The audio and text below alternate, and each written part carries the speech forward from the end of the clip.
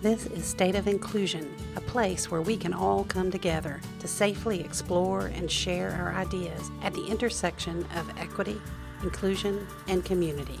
I'm Amy Sanders. Welcome. At the heart of any equity and inclusion effort are the people who tirelessly work to make a difference in the world and for the people they serve. Who are these equity warriors? What motivates them? And what even brought them to this work to start with? But even more importantly, what keeps them going in the face of such overwhelming and exhausting work? We'll talk with a few of them, and we'll learn how they're making a difference in their community and what they hope for their next chapter. I'm Danny Van Leeuwen. I'm also known as Health Hats. And I'm Amy Sanders at State of Inclusion Podcast. We wanted to spend some time today getting to know each other better and discussing the opportunity and work that lies at the intersection of healthcare and equity. So Danny, tell us a little bit about yourself and about the work you've been doing as a health practitioner, advocate, and consultant. My shtick is Health Hats, and I'm Health Hats because I'm a person with multiple sclerosis. I'm a patient. I've been the care partner to my grandmother, my mother, and my son on their end-of-life journeys, so I'm a caregiver. I've been a registered nurse for more than 40 years. I've been a healthcare leader, so I wear a lot of hats. And while everybody wears lots of hats, I wear them all at once. I have the ability to integrate all those different perspectives. And so my advocacy is around combining those perspectives and communicating my understanding of healthcare, querying about healthcare, advocating for people at the center of care. And when I say people at the center of care, I mean patients, caregivers, direct care clinicians, and the people that support them. Because I'm often invited to sit at the table as a technical expert, and I relish that for several reasons. First, it's the voice of patient and caregiver, but it's also because I am a person of privilege, I am able to open the door for other people, which is really just as simple as I'm sitting around the table and I can say, well, you know, I'm one voice and there are other voices, and those other voices, you need to hear from these other voices. It's great that I'm here, but let's invite others. So you bring a lot to this work that you do. You bring a lot of different perspectives, a lot of different experiences. When you were growing up, were there people around you who were involved in helping and positively impacting others individually or in the community? And if so, how did that impact you? My largest influence is my parents. My parents were immigrants. They were Holocaust survivors. They were upwardly mobile people who were heavily involved in the civil rights movement. They were involved in their church. They were Unitarians. So I saw them being very community involved and activists and concerned about equity. And they were conscious of their own challenges, but they were also aware of their privilege and making use of that privilege. So they did some pretty interesting things. One is they had two children, my older sister and myself, and then my mother had cancer and she had a hysterectomy, and they wanted to have more kids.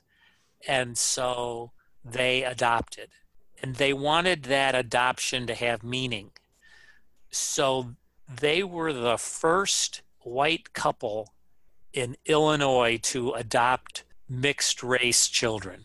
We lived in a upper middle class red-lined neighborhood, and when they moved away, they sold their house to people of color.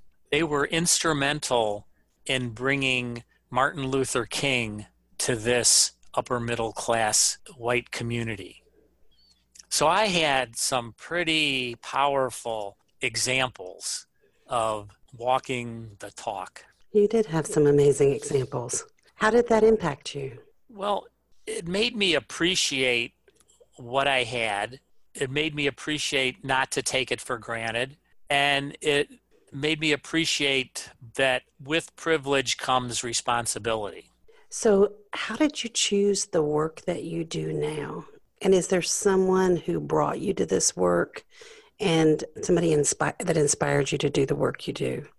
Well, I'm not sure what you mean by this work, because if you mean that today, I would say that I am a patient caregiver activist.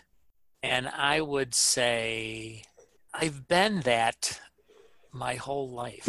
I don't know that there is a turning moment. Now, I'll tell you a funny story, though. I'll tell you the story about becoming a nurse. I was living in Detroit. I was 19, maybe 20, and I had a choice between two jobs. I got two job offers at the same time. One of them was with the city of Detroit reading water meters, and the other was to be a psychiatric nurse's aide at the Detroit Psychiatric Institute. And reading water meters paid more, but I had to cut my hair. And I didn't want to cut my hair. So I took the psychiatric nurse's aide job. And they were the people that introduced me to the idea of going to nursing school. That's about the most unusual path I have ever heard of someone who became a nurse. That's great. So you and I first met through a podcast class, and you shared with me that you had developed some interest in equity and inclusion as it relates to healthcare. And you also just recently did another podcast on healthcare and equity. So tell me a little bit about what you hope to accomplish in your current work by focusing on equity. Why do you think it's important, and why now? I think that in my work for my whole career has been about access and inclusion. As I explore this activism, my focus tends to shift. There's so much out there to focus on. And what I care about basically is this journey to best health. For me, best health is living at peak performance, no matter your genetics, your biology, your social circumstances, your physical environment. And while a really important piece of that is medical, it's really a minority of the factors that are important. So being able to maximize your potential to live best health, a lot depends on equity, on being able to access the information, the relationships, the procedures, that the medicine, the food that you need to attain best health. So this issue of equity is just fascinating. The deck is so stacked. Here I am, a professional person that's blessed to have the professional experience, the life experience, the financial means, and yet it's still hard. It's still very hard to attain best health. So what I think about, the little zen here, but I think that there are magic levers in life. And what I mean by that is that there are small things that have an outsized effect in best health. And, a totally obvious one is clean water. Clean water is a magic lever to best health. If you can get clean water, you have gone a long way towards best health. You can get daily exercise. There's some very simple things. So I'm interested in what are those levers. Now I've been thinking about equity and what are the levers for equity. wearing health hats, it means I have a very broad experience in healthcare. I have a gig where I'm a technical expert on clinical decision support. And I spent the first year of that gig working on clinical decision support about managing pain and reducing opioid use. And this year, I'm focusing more on equity. Clinical decision support is people are making decisions every day about their health, about what they're going to do medically. Most of these decisions are based on evidence, which is the study of populations, and it's about what's important to me as a person. So the thing about evidence, so I work a lot with researchers, and the thing that to me is interesting about research is all research really does is say that A is more likely than B to be effective for this particular population under these particular circumstances. It doesn't say crap about whether it's going to work for me. So who's the me? In very simple terms, until recently, most research was done on men. The men were the participants in research, not women. So then we're saying that all this research applies to women. Well, then what about people who are homeless? What about people who are American Indians and live very rurally? So all this evidence, all it says, again, is that A is more likely than B to be effective with these populations under these circumstances. I'm interested in expanding those populations in those circumstances, hence equity. Can you give us an example of some of the kinds of things where inequities or biases in that kind of research or in action could have an effect on us as individuals? What could that look like? Yes. I have a friend who has sickle cell. She is a young Muslim woman of color. When she goes to the emergency room, they see a young Muslim woman of color seeking pain medicine for a very difficult, very painful condition, sickle cell. So she has a really hard time getting the pain medicine that she needs. Really tragic. It's like people not understanding the life conditions, the life that people are leading.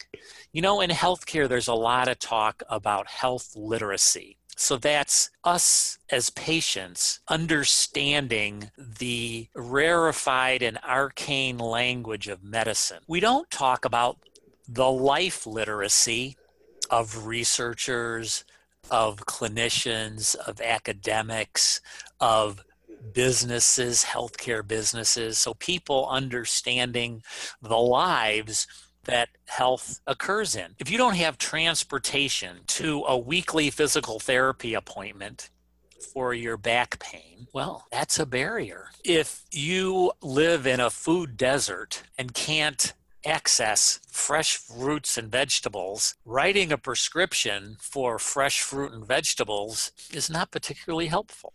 Examples that you give make it very clear the risk that people face when they're in a system that does not recognize them and does not recognize their, as you said, life situation.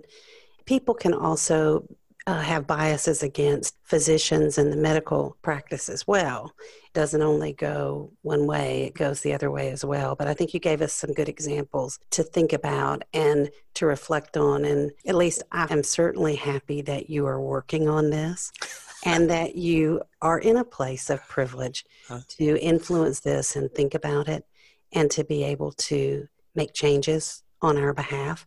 So thank you for that. And thank you for joining us today. It was really great to talk to you. This has been State of Inclusion, and we'll be back again next week with another episode of Equity Warriors.